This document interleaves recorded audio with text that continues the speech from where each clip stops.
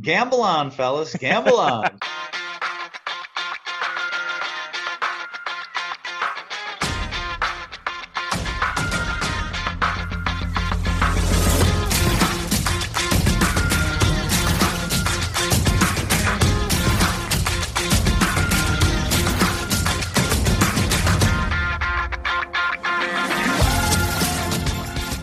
Welcome again to Gamble On, the weekly gambling podcast presented by USBets.com. I'm Eric Raskin, US Bets managing editor and media director, and I'm joined by our senior analyst, Pulitzer Prize finalist John Brennan. As members of the gambling media, we get some strange and colorful press releases hitting our email inboxes. And let's start this week's show with one we received recently, John. It was from a company called Tushy, telling us about a product called the Tushy Ace, an electric bidet seat, which it would be giving away for free if someone at the World Series of Poker hit a royal flush. Sometimes that's all it takes, the word flush and the state-of-the-art bathroom product, and boom, you're sending a PR email to the whole gambling media sphere. And the email included this sentence, among others: Tushy is upping the ante with a free bidet seat that will make you excited to splash the pot every time you've got deuces. John, give me your assessment. Good and creative PR work, crude and lame PR work, or somewhere in between? I'm honored to tackle this one, I guess. Look, the royal flush and the bidet, wincing, but only a little bit. That's pretty good. The deuces, that's a bridge too far. Don't do that. Meanwhile, at first I was thinking there, are so many thousands of hands at World Series of Poker that surely there would be one or two of these, right? But then I realized how often hands are folded, particularly if the seeds of a potential royal flush were there, and you don't have a seed, with your cards to add to it. So, Poker Man, any chance there was one or will be one of these? So I guess it depends on whether it's limited to Hold'em events. There still is bound to be one at some point over the course of all the weeks of the World Series. But especially if you open it up to like Omaha, where you get 4 starting cards and thus have a higher chance of hitting a royal flush somewhere along the line. I would bet there has been a royal flush in some game at some table already. So I don't know whether free bidet seats have been handed out just yet, though.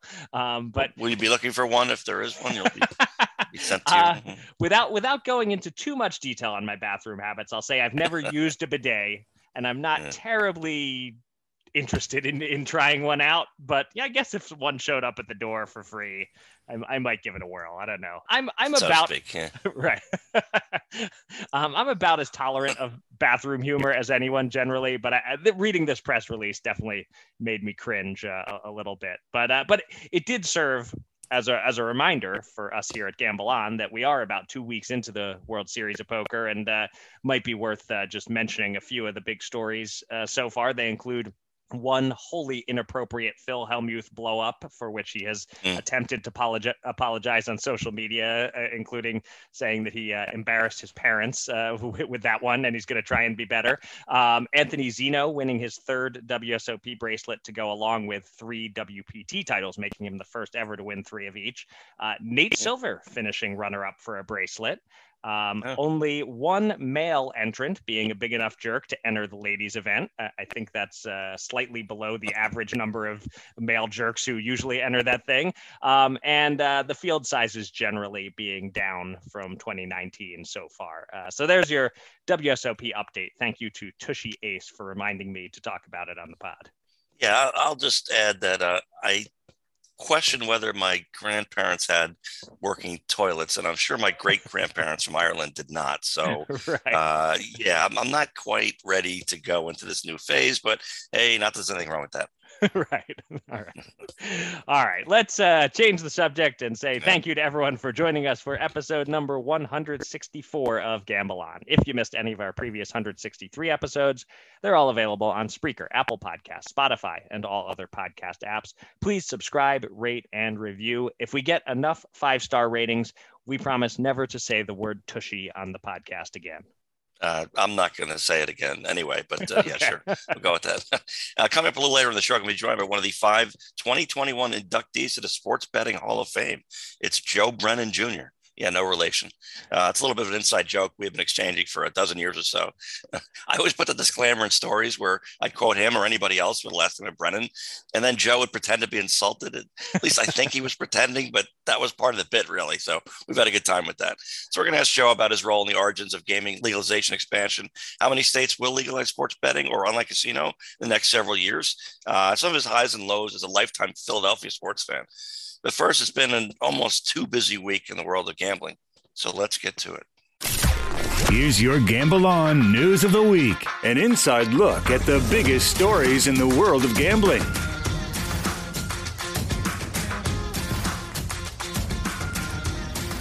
Let's start the news segment in Florida, where we're probably closing in on the launch of legal sports betting in some form, and there's been a slew of news surrounding that murky situation.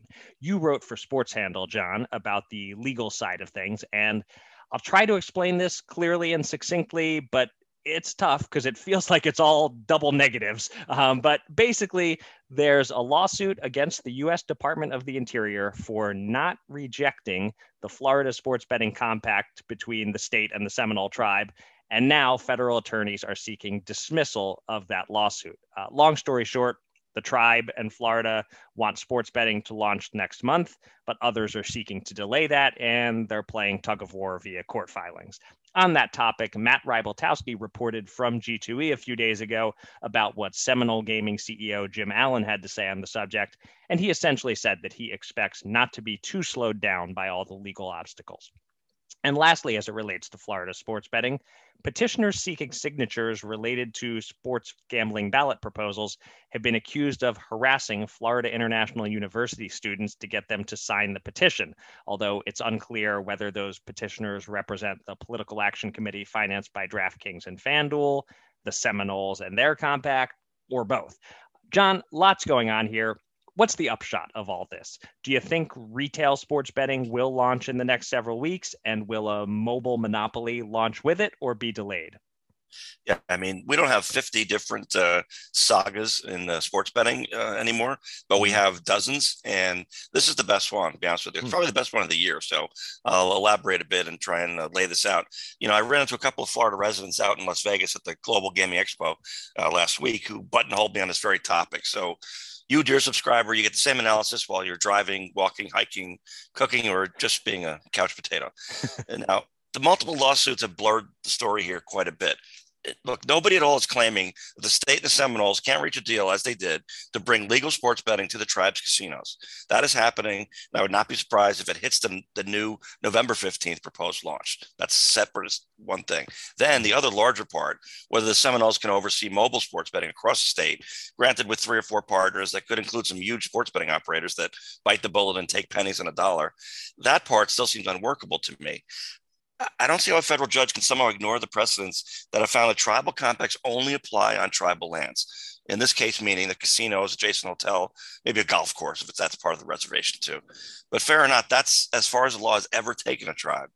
So I expect the DC federal court to agree to punt that case down to Florida to merge with the Sunshine State version, which will be a relief to those of us following this at least.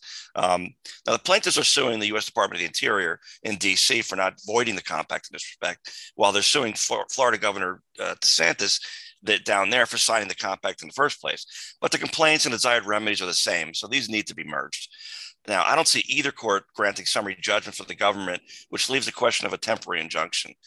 I'm not a lawyer, even after all these years of reading court filings, but the Fed's made an interesting case that preserving the status quo here actually means not stopping the already approved compact from launching, not stopping it at all. So I'm stumped on that one. And also, I'm trying not to remember that a federal judge in New Jersey in 2014 absolutely agreed that, you know, with the NFL and the other leagues, that if a Jersey Shore racetrack called Monmouth Park was able to offer Las Vegas style sports betting for 2 to 4 weeks at the time the judge needed to figure out if a permanent injunction was the right move, well, that would likely pretty much be the end of professional sports as we know it in the U.S. I believe that's what the kids later call a freezing cold take, given where we are today. Yeah. All right. That was all very well explained. You helped clarify a few things for me, and I don't think I have a whole lot to add. I am not Dan Wallach or any other kind of lawyer, so I don't have too many useful insights on the legal side of things. I do want to talk about the alleged harassment for signatures. The Florida Education Champions Group claims it's not them. They weren't seeking signatures at FIU during the time frame in question, they say. The Seminole side says it isn't them either. So I'm not sure exactly who it is. The accusations of harassment include using vulgar language towards students who don't sign the petition, verbal sexual harassment in at least one case, and interrupting classes to try to obtain signatures. And the petitioners reportedly said they were being paid per signature, which is apparently illegal in Florida, but would help explain why they're being so aggressive in pursuit of signatures. This is all a terrible look for these gambling ballot initiatives, and also a pretty lousy look for how our government works, as it's not best law wins, it's law with the most money behind it wins. I guess it's naive to even think for a moment that it would be any other way, but just depressing when you see it in action here. Do you have enough money to pay enough people to harass enough people into signing? Not a great system. Well, yeah, I mean, there's an old line about power corrupts and absolute power corrupts absolutely. And the amount of money involved to be made in Florida on sports betting is massive. And this is a little warning to California and Texas, frankly, in that that's not going to be pretty either. There's just too much money to be made. Everybody wants to get rich. You know, I don't trust anybody in terms of who might be involved in this or not. I can't think of one possible group and say, oh, well, those guys would never, absolutely never get involved with that. That would be something beyond the pale for them. Like I said, the money to be made here is so huge that, you know, yeah, I'm disappointed as you are, but maybe I'm a little less surprised.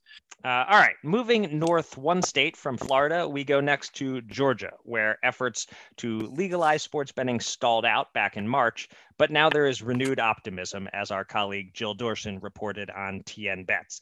The General Assembly goes into session on January 10th, 2022.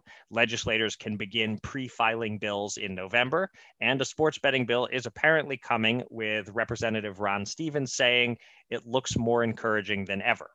They're not starting from scratch. Many of the details, such as tax rates, were already agreed upon during the previous efforts. There's still some debate over whether to allow wagering on college sports, not just in-state college sports, but any college sports.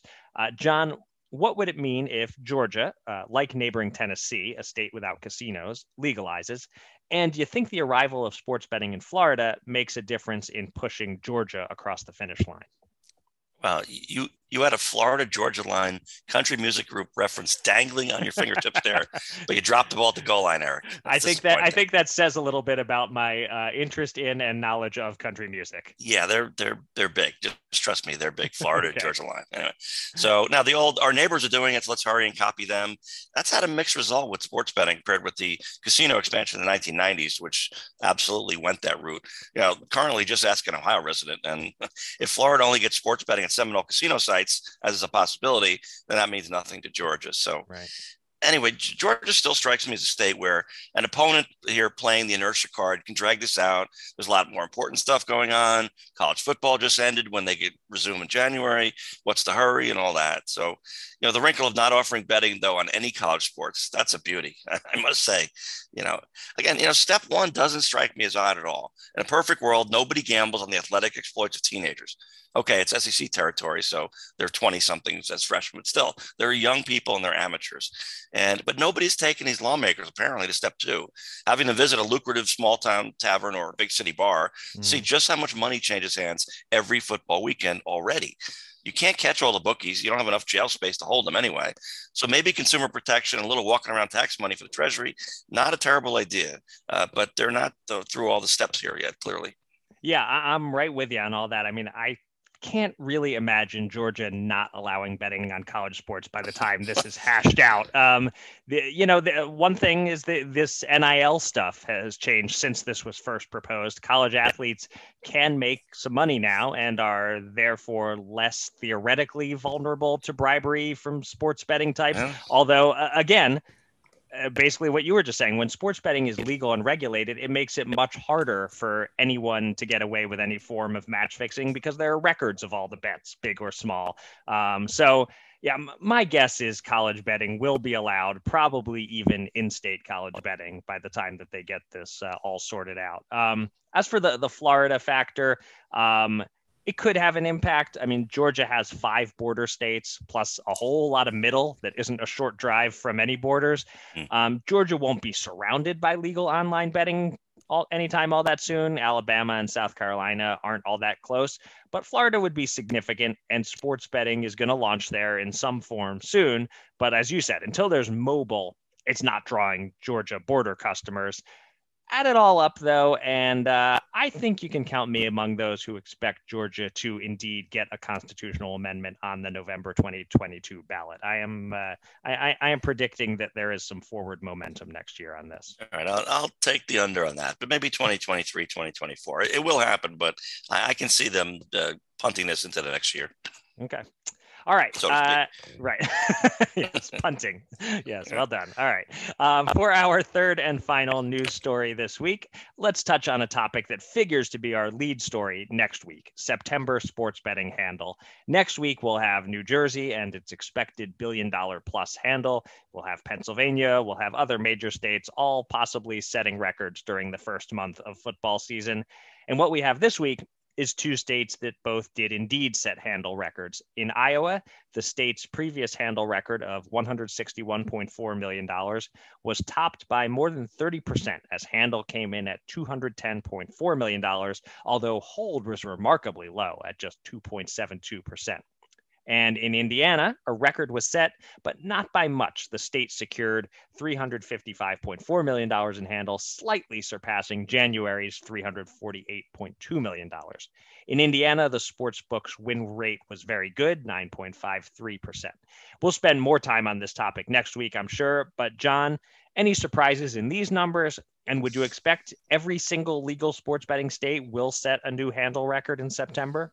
Yeah, I think everybody needs to brace themselves for Monday, 2 p.m. Eastern time.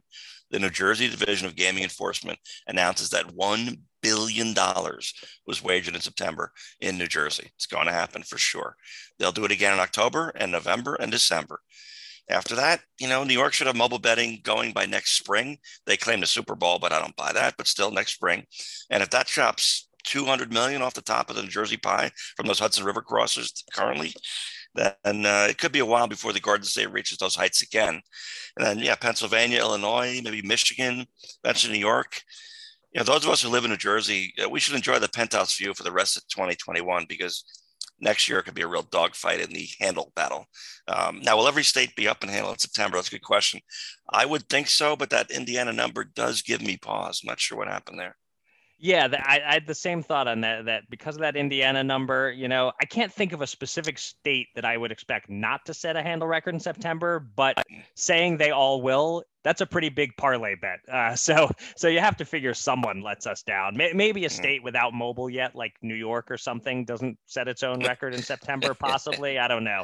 But I expect most states with mobile will look more like Iowa percentage-wise, up about 30% over their biggest month ever, which in New Jersey would mean about 1.3 billion. So I think that's a reasonable line. It should be an interesting over-underline from Captain Jack and Alfonso to see what they come out with. This news item is basically just a brief appetizer for next week's September handle/revenue main course. But I'm going to put my final prediction number for New Jersey out there now. I'll go 1.24 billion in handle. Put me on the books for that number. What do you think of that, John?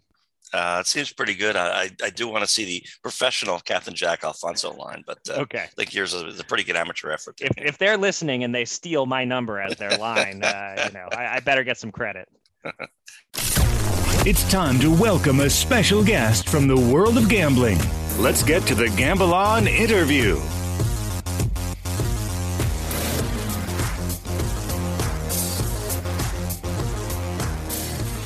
If you bet the over on 1.5 middle-aged East Coast Jay Brennans appearing on this week's podcast, go ahead and cash that winning ticket. We are joined now by one of this year's 5 new inductees to the Sports Betting Hall of Fame, the former chair of IMEGA and one of the people who was instrumental in the eventual legalization of sports betting, Joe Brennan Jr. Joe, welcome to Gamble On. Great to be with you guys. So congratulations, of course, on the upcoming Hall of Fame induction. Can you walk us through the moment of finding out you were going to be an inductee, and how meaningful is this to you? As far as the second part of your question first, as far as how meaningful it is, it's great. This industry's taken off so quickly, but to get there was kind of a 10-year war of attrition, which we didn't win many battles, but we won the last one. That's what really matters.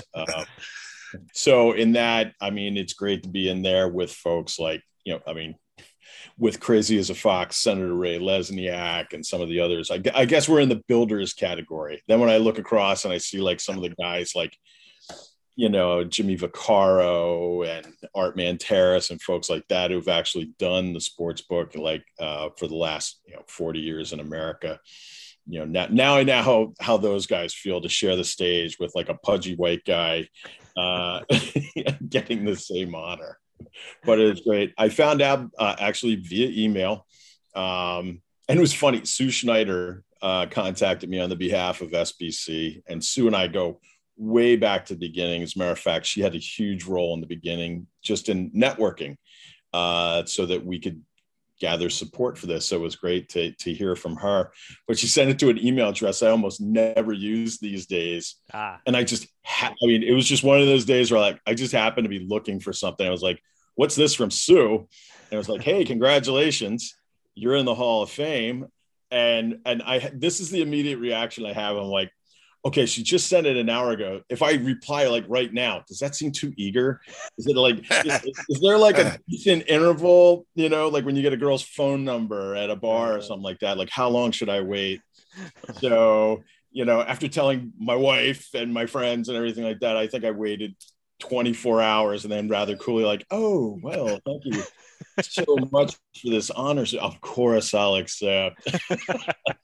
Right. So just another Hall of Fame asking me to be a member. And any particular expectations for what the induction will be like? You bringing a lot of family in to witness it, or I'm just my wife has never in all this time been to any kind of industry function, and that's willful. I mean, we've all seen the kind of people who are in this industry. You probably want to protect your loved ones too, right? But I am going to bring my wife, if only because if it wasn't for her, when I first started thinking about kicking the ball off in this in New Jersey, all the way back in December of 2008, like she's the smart one in the family. She's the Ivy League educated one. And in all that time, she never expressed any doubt. Whereas me, I was like, I don't know, maybe I should be doing something else, right? And it really, if it wasn't for my wife and her, maybe if she had doubts, at least she was smart enough not to voice them to me. But if it wasn't for her support, I wouldn't have persevered that long. And who knows how that might have affected events or anything. But I really do want to thank her in front of it. As far as the rest of my family, they're all probably wondering like, well, God, how good of a Hall of Fame could it be if you're in it? Right. Right. Yeah, Joe, let's go back we go back probably 12, 13 years on this, but honestly, it's all been a blur. I mean, there was PASPA and UIGEA and IMEGA and poker somehow. How did you all get into this and how did it go from there? Well, first, I'm sure John would love me to state this at the outset. We are not related. That's true. Well, the Hall of Fame thing, I was kind of playing it down at this point. Yeah. Well, now, I was going to say, I mean, I know we were supposed to compare notes this past weekend at the family reunion about our continued fame. We're not related kind of thing, but yeah. And interestingly, you mentioned all the laws. Today apparently is the 15th anniversary of UG. Yes. Yeah. A law that stuck to my shoe like gum for so long, so many memories. But, it's funny, like when I think about it, like going back and all of this stuff is originally my primary interest was in sports betting. And that went all the way back to when I worked at AOL. There's an ancient name, Web 1.0. And I was on the strategy team there. And one of the things that we were told to do was like, hey, look, to grow the business, what are some assets that we have right now that can be leveraged in different ways to find incremental lines of business? And, AOL had a UK division and a Europe division. And, obviously sports betting and online gambling was already something that was, back in 2002 or so, was gaining attention. And I said, well, why don't we get into the online sports betting business or the online gaming business? And I reported up through to a guy that you guys have heard of, Ted Leonsis. At the time, he was the vice chairman. And what was interesting is when you consider what his holdings are today, Sportradar, DraftKings, at the time he came back like, well, Ted doesn't think that's a very good idea to pursue right now. So, that guy owes me a cup of coffee one of these days on that. But the interest in the sector continued after I left AOL in 2005, and John mentioned Imega. That was basically a group of folks. It was kind of a virtual kitchen cabinet of folks who worked at AOL and MSN and Yahoo and a bunch of other ancient names that most people don't really worry about nowadays. And it was more along the lines of, hey, there should be this notion of digital civil liberties, that if there's something that you can do legally offline, you should be able to do it legally online. And, that's how we pursued a number of different avenues. Actually, the first thing that we ever did was online dating, because at the time there was a movement. I remember testifying in like a Michigan state legislative hearing regarding one Michigan state senator had introduced legislation to require criminal background checks for people who wanted to go on Match.com, things like that. And his notion was like, well, somebody's going to get killed one of these days. I'm like, well, then they better close down all the bars, or because there's far more people who meet there than that. So the online gaming just became another piece because of that 2006 law, UGIA, and it just kind of evolved from there. Not to go down, this would take us down a serious side rabbit hole, but I actually met my wife in the early days of online dating, 2003. Not too many people were doing it yet, but by around that time, it was starting to gather steam, but we did not get thorough background checks on each other. It's amazing, like, how easy you guys have it. It's like, like, you're with me here, John, like the days of like standing in the corner of some bar or some dance or party, and nervously waiting for somebody who might be compatible to look at you, all gone. You guys, just certain things younger generations just have no appreciation for. Well, I'm not that much younger. I went through all that in the 90s and I stunk at it, which was why online dating came along to save me. The 90s, that's really ancient history. All right, I guess I can't one up you in terms of age and how far back we go. But let me shift to a different type of question here. We'll do some rapid fire lightning round style. I know podcasts are sort of supposed to be long form, but we'll go for 15, 20-second type answers on some of these. First off, all-time favorite Philly sports moment?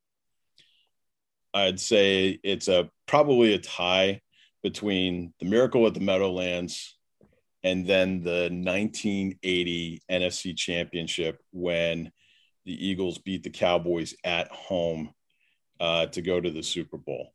The Wilbert Montgomery touchdown is just iconic, but maybe a moment that kind of maybe got the whole ball rolling for me here was after the game, when they were doing the post-game show, where it was Brent Musburger, now a VSiN, and Jimmy the Greek was on. Jimmy the Greek ran his mouth so much pregame about how the Eagles were no match for the Cowboys and blah, blah, blah. And as they were sitting there post-game and they were talking, somebody in the stands, probably at the 700 level, threw a snowball at Jimmy the Greek and hit him in the chest. And it scared him so much he didn't say anything in the entire post-game. So, yeah, whoever threw that snowball should be going into the Philadelphia Sports Hall of Fame. There you go. All right. Now the flip side, all-time least favorite or most painful Philly sports moment. It's the end of the 2011 Phillies season. And it's not when they lost that final game to St. Louis. Maybe it was more of the actual last game of the regular season, the 162nd game, where they're like, well, wait a second. If we win this game, it'll set a record, franchise record for number of wins in a season. Plus, Charlie gets the record for most wins by a Phillies manager. But if they win that game, they wind up getting St. Louis in the first round of the playoffs. And St. Louis was the only National League team that had a winning record against them. So showing short-sightedness, they went ahead and they won that game, and they draw St. Louis, and then they lose that series to St. Louis, first round of the playoffs. And that was it. That's the end of the run. And the Phillies haven't been back to the playoffs since. Yeah. Okay. Switching to a slightly different type of question. All-time greatest gambling win that you've experienced? It was when Green Bay beat Pittsburgh in the Super Bowl. The last time, I can't remember which Super Bowl. Like 2012 or so. Yeah, I was at 11. Yeah, I was at a Super Bowl party where the guy who I was sitting next to, when it was out in Vegas, the guy who I was seated next to at the watch party had bet something like $5 million on Pittsburgh. And I didn't bet anywhere near that amount on Green Bay. And the only reason I bet Green Bay is because my wife is from the Green Bay area. And I'm like, all right, I'll make an honor bet on her behalf and blah, blah, blah. So as the game was going on, I kept winning all of these Green Bay bets, props and everything. And my wife kept calling me. Meanwhile, the guy next to me was practically on fire. And I was just kind of like, just trying to like sit on my hands, like, right. Okay, don't celebrate. You're liable to wind up in a hole. Okay. And then all-time worst gambling loss. I'm sure it didn't cost you $5 million, whatever it was. No, I would say it was the first time I lost a bet. And that would go all the way back to fourth grade at Holy Angels School. The first time I ever played one of the Sunday tickets. So the Sunday parlay tickets. So a Catholic grade school with its own school bookie. I think I bet a quarter, which was my milk money for that week. Which shows you how much milk cost back in the day. So not only did I lose, I drank water all that week, which really sucked. But they always say if you bet, it's better to lose your first bet than to win it, because at least it properly orients you towards the realities of this. Maybe if I had won that one, I would have had paid for my milk for weeks, but then again, maybe I'd be on the wrong side of the counter in this business. Right. Okay. And last one of these lightning round questions, back to Philly sports. Set a line. How many games does Ben Simmons play for the Sixers this season? I don't know. I'm not good at setting lines. I originally told my wife when she asked, like, how long is it going to take to do this sports legalization thing? I said 3 years tops. I was only off by 7. So, but if I got to give a line here, I'll say 22 and a half. But I mean, there's so many ways that prop could die. Like, how many games is he going to fake being like not right, not in shape, not able to play, not available, all that? Who knows? 22 and a half. That's my call. All right. Yeah. A lot of variables in that one, but that is a tough line though. Not bad. Okay.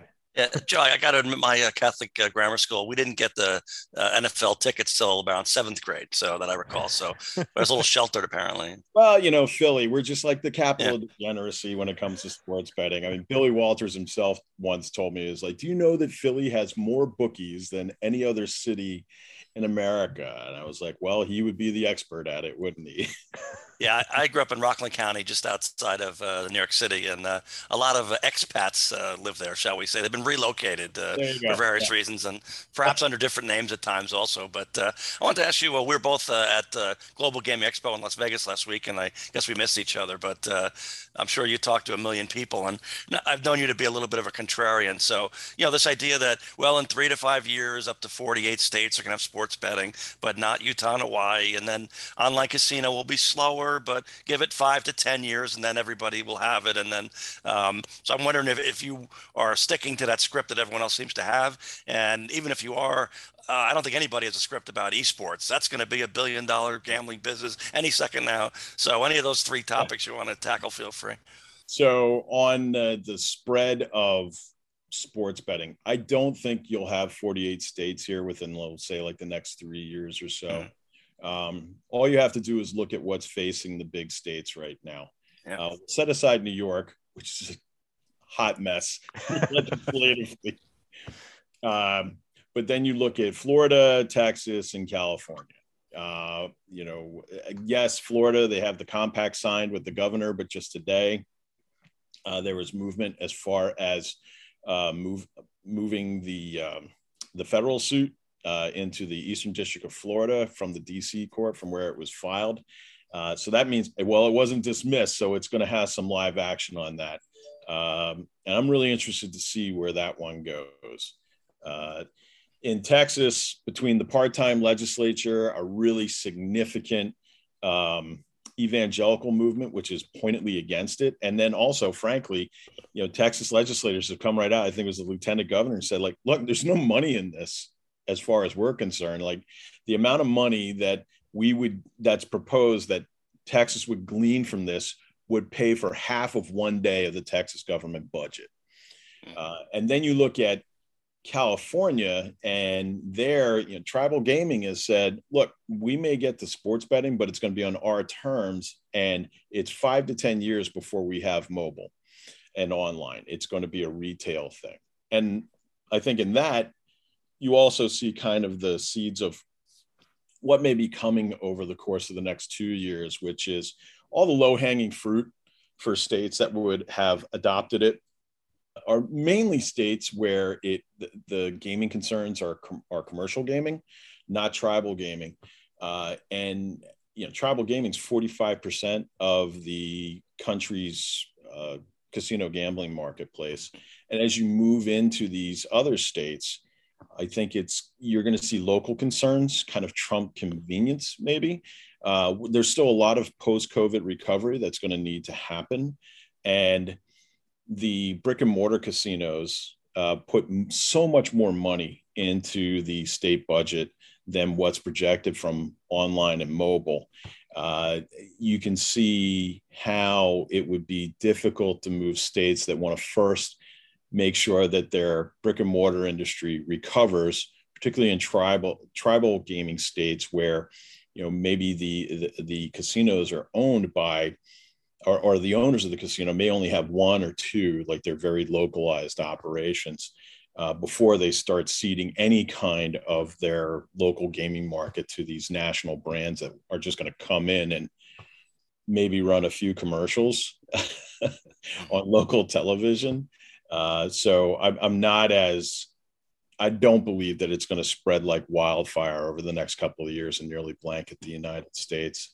Online gaming, I'm still surprised. And John, we passed online gaming in New Jersey, back in 2013 is when the market launched. And I'm still surprised at how little it has spread. And I think that's an indicator of just what you're going to run into when you start moving out there across the country, that even though online gaming did so well during COVID of keeping money, particularly in New Jersey, keeping money coming into the casino operations, it's still perceived as being cannibalistic to the current business.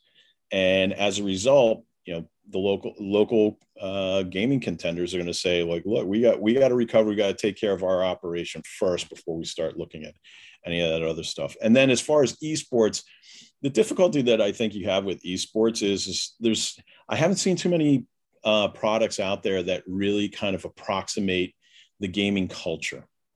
And which I'll be the first one to say, I am not that. I mean, the last video game that I played with any level of enthusiasm was Half-Life 2, which I think goes back to the Bush administration.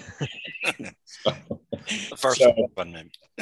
so the combination, there's a variety of factors on the operating side, the fragmentation and poor quality of the data that's available for making the markets makes it very difficult.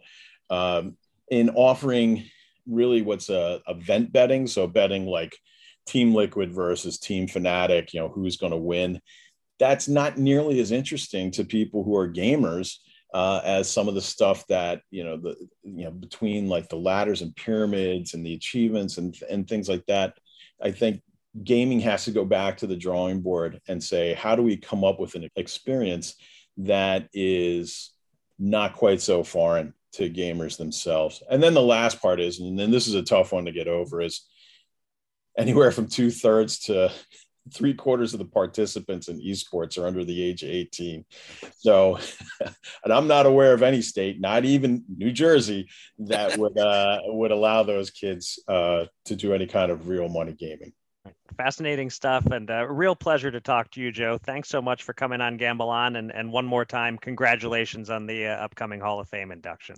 Thanks, guys. Really appreciate it. All right, thanks, Joe. Two men. $10,000. Will they run it up or blow it all?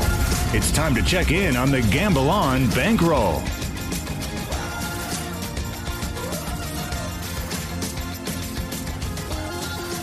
We'll get to the Fast Five shortly, but first, let's update our betting bankroll. And our losing streak continued, but the loss was much smaller than the previous couple of weeks, so it almost feels like a win.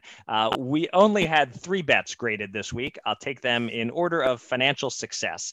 Ole Miss minus 6.5 points lost for us. They won the game, but only by 1 point, so that cost us $110. Michigan minus 3 was a push as they beat Nebraska 32-29. And my boxing bet on Frank Sanchez was a win, but I kept the bet size small, so just a $50 profit. That means we lost $60 last week. We are now $1,532 south of the border. We also have $960 on hold in futures bets, some of which are doing very nicely, but I'll say no more so as not to jinx them. So that leaves us $7,508 available to bet with this week, and you're up first, John. Yeah, we were up by 0.5 point with 1 second left and 9 yards to go with Ole Miss. And then as soon as the touchdown was scored, I panicked that Arkansas would go for 2, and they did. And killed the bet even before the next snap. I didn't even watch it. I don't even care who won the game. We died with that touchdown. Now Michigan, they were up 13-0 at the half, yada, yada, yada, and fine, we'll take the push.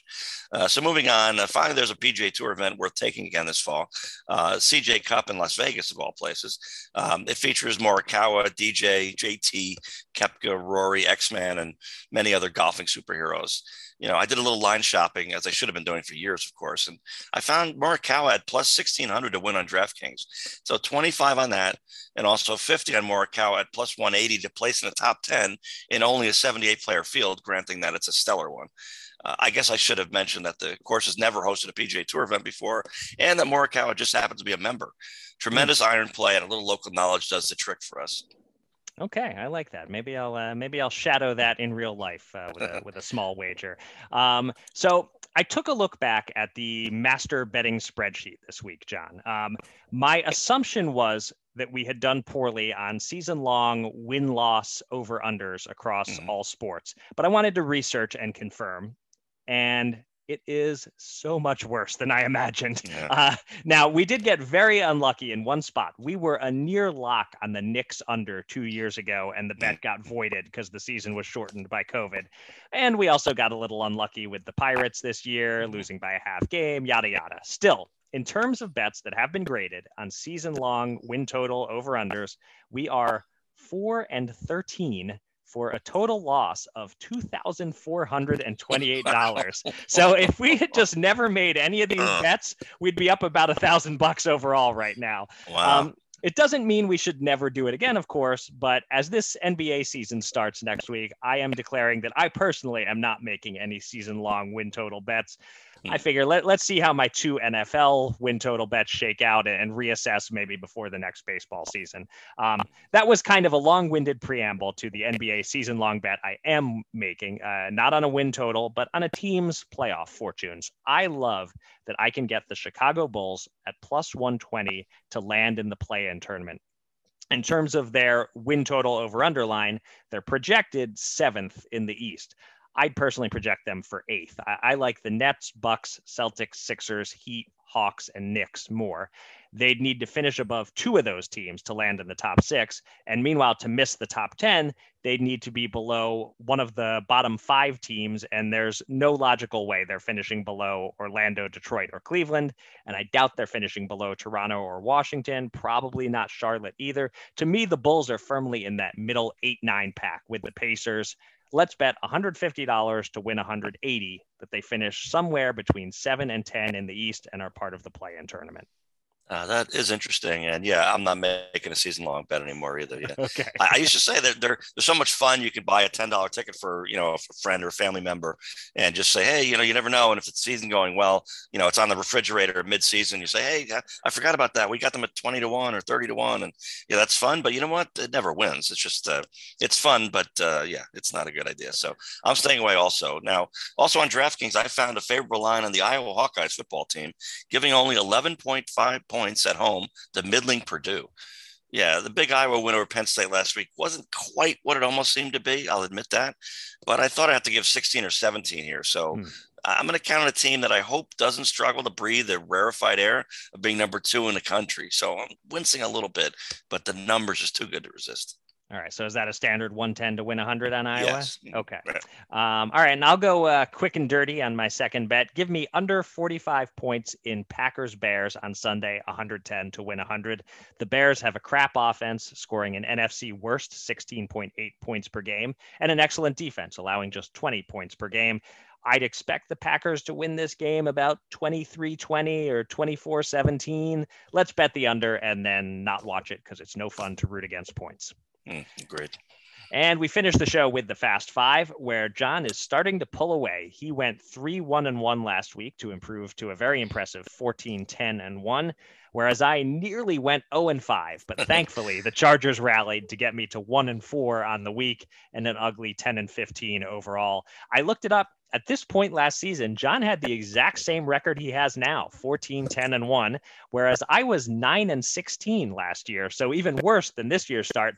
And I did rally to get over 500 and temporarily take a half-game lead on John 3 weeks later. So I guess what I'm saying is I shouldn't give up hope yet, but I should at least think about giving up hope soon. Anyway, John, you have a 4.5 game lead, and you're up first this week.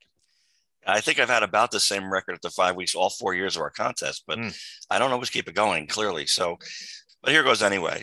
This week, I spent some time to go through the 5-game results and scores for every team playing this week. I hope I found some teams that are better or worse than they appear on the surface when you really cut down to what is their peer group? Who are they better than? Who are they not as good as? And all that kind of thing.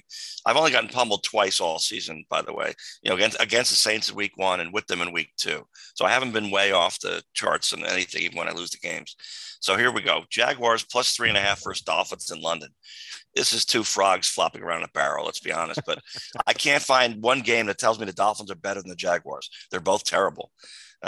Rams at Giants minus 9.5. Big line, but we already know Saquon Barkley's out. I have my doubts about Daniel Jones. Who knows with the receiving core and offensive line, too. I expect more bad news to come, so grab the 9.5 while you can, like today. Also, this is a restless fan base, staring at a 19-50 record in the last 5 years. Worse than the NFL, well, tied with their co-tenants, the Jets, which Giants fans really can't stand. So, I know at the start of the season, the New York City media had a weird infatuation with unproven head coach Joe Judge. But if this turns bad early on Sunday, it could get ugly in the stands and the Meadowlands. Now, Lions plus 3.5 versus Bengals, because the opposite is true here. Lions fans are used to losing, and this team has fought like, Lions in recent weeks. Beware the winless team that still has spunk like this team does.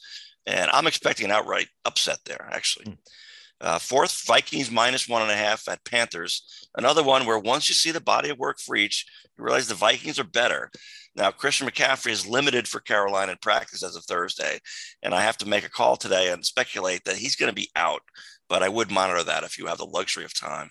Finally, Cowboys minus 3.5 at Patriots, the most lopsided line on the card for me. The Pats' one claim to fame is playing the Buccaneers tough, but that's a home game in the rain and Belichick being inside Tom Brady's brain, of course. Otherwise, that is a bad, bad team, and it's hard for us to get our heads around it. The Cowboys are good. All right. So bad news for you. Good news for me. We have no head-to-heads, but we have 2 shared picks. So you should be a little nervous, I guess. So I think I've identified where I'm going wrong here, John. Last week, you gave your picks in like 10 seconds each. It's called the Fast Five. You did it fast. You didn't feel compelled to justify your picks much. You just laid them out. Whereas I went out of my way to make picks that I could somehow explain and justify, and I got all long-winded. That's silly. I'm just making my picks, and I don't need a great reason other than I think that's the right size. So here goes with my new approach. Sure. I'll start with the Texans plus 10 at the Colts. Too many points for an average at best team like Indy. Next, Chargers plus 3 in Baltimore. I'm a Chargers believer. They won for me last week. We have them at 40-1 to win the Super Bowl. The Ravens keep pulling games out of their ass. Give me the 3 points with LA. Next, one of our shared picks, the Lions plus 3.5 at home against the Bengals. I get the hook here. The Lions are 0-5, but 3-2 against the spread. I think they'll at least keep it close. And Burrow is kind of banged up. He's on voice rest this week with an injured throat. You got to go against the guy on voice rest, right? So I flirted with over-explaining that one. Let me get back to short and sweet. I'm with you on Rams minus 9.5 at the Giants. If the Giants were healthy, I wouldn't like this line, but they are far from healthy, as you said. Rams should blow them out. And lastly, Bills minus 5.5 at Tennessee on Monday night. This is just a bet on talent and momentum and the team that looks to be the class of the NFL right now. And that will do it for this episode of Gamble On. Thanks everybody out there for listening. And thanks again to our guest, Joe Brennan. You can find me on Twitter at Eric Raskin and John at Bergen Brennan, and follow US Bets at US_bets. Go to usbets.com for all the latest news and analysis from the world of gambling, and subscribe to this podcast on Spreaker, Apple Podcasts, Spotify, or anywhere else. And with that, John, please take us out. I'm going to go back to Las Vegas one more time with this one as I got back late last week. This is my third Global Gaming Expo, and I think 5th trip to Las Vegas, and all of them have been working trips, which is pretty maddening, frankly. What I noticed most this time, though, was I worked a long day on Monday and finished up just before the start of the Bucs-Patriots game. I walked all over the Link area looking in vain for open Barstool. And as I kept failing, still a 0.0 on the blood alcohol scale, I was reminded again how strange that city is walking around sober. It really is. As the sun began to settle, more and more Caesar's Palace showgirls came out to walk the streets on their way to, wait, I'm sober. So I noticed that, not all these gals, or even most of these gals, are professional dancers. These are just, dress ups. But the tourists don't care. A photo of them with a couple of performers is perfect for Facebook. They're not checking the bona fides of any of these gals. And, I don't know if marijuana is legal in Las Vegas, but it might as well be, because you get free secondhand highs available. Just wander around a little bit. And to some extent, it's unavoidable. Finally, again, walking around without a snootful, you notice that some locals are eyeing the visitors, at dusk, profiling, really, the cop shows would say. Like on the Nature Channel, the zebras never mingle with the lions, right? But let's just say that a huge portion of visitors to Las Vegas, they don't gamble at all, they say, but really, they may not lay down money at the casinos. But if you're wandering around those streets after dusk and with a snootful, as I mentioned, I disagree with the premise that you're not gambling. It's a strange, strange city. And with that, until next time, gamble on.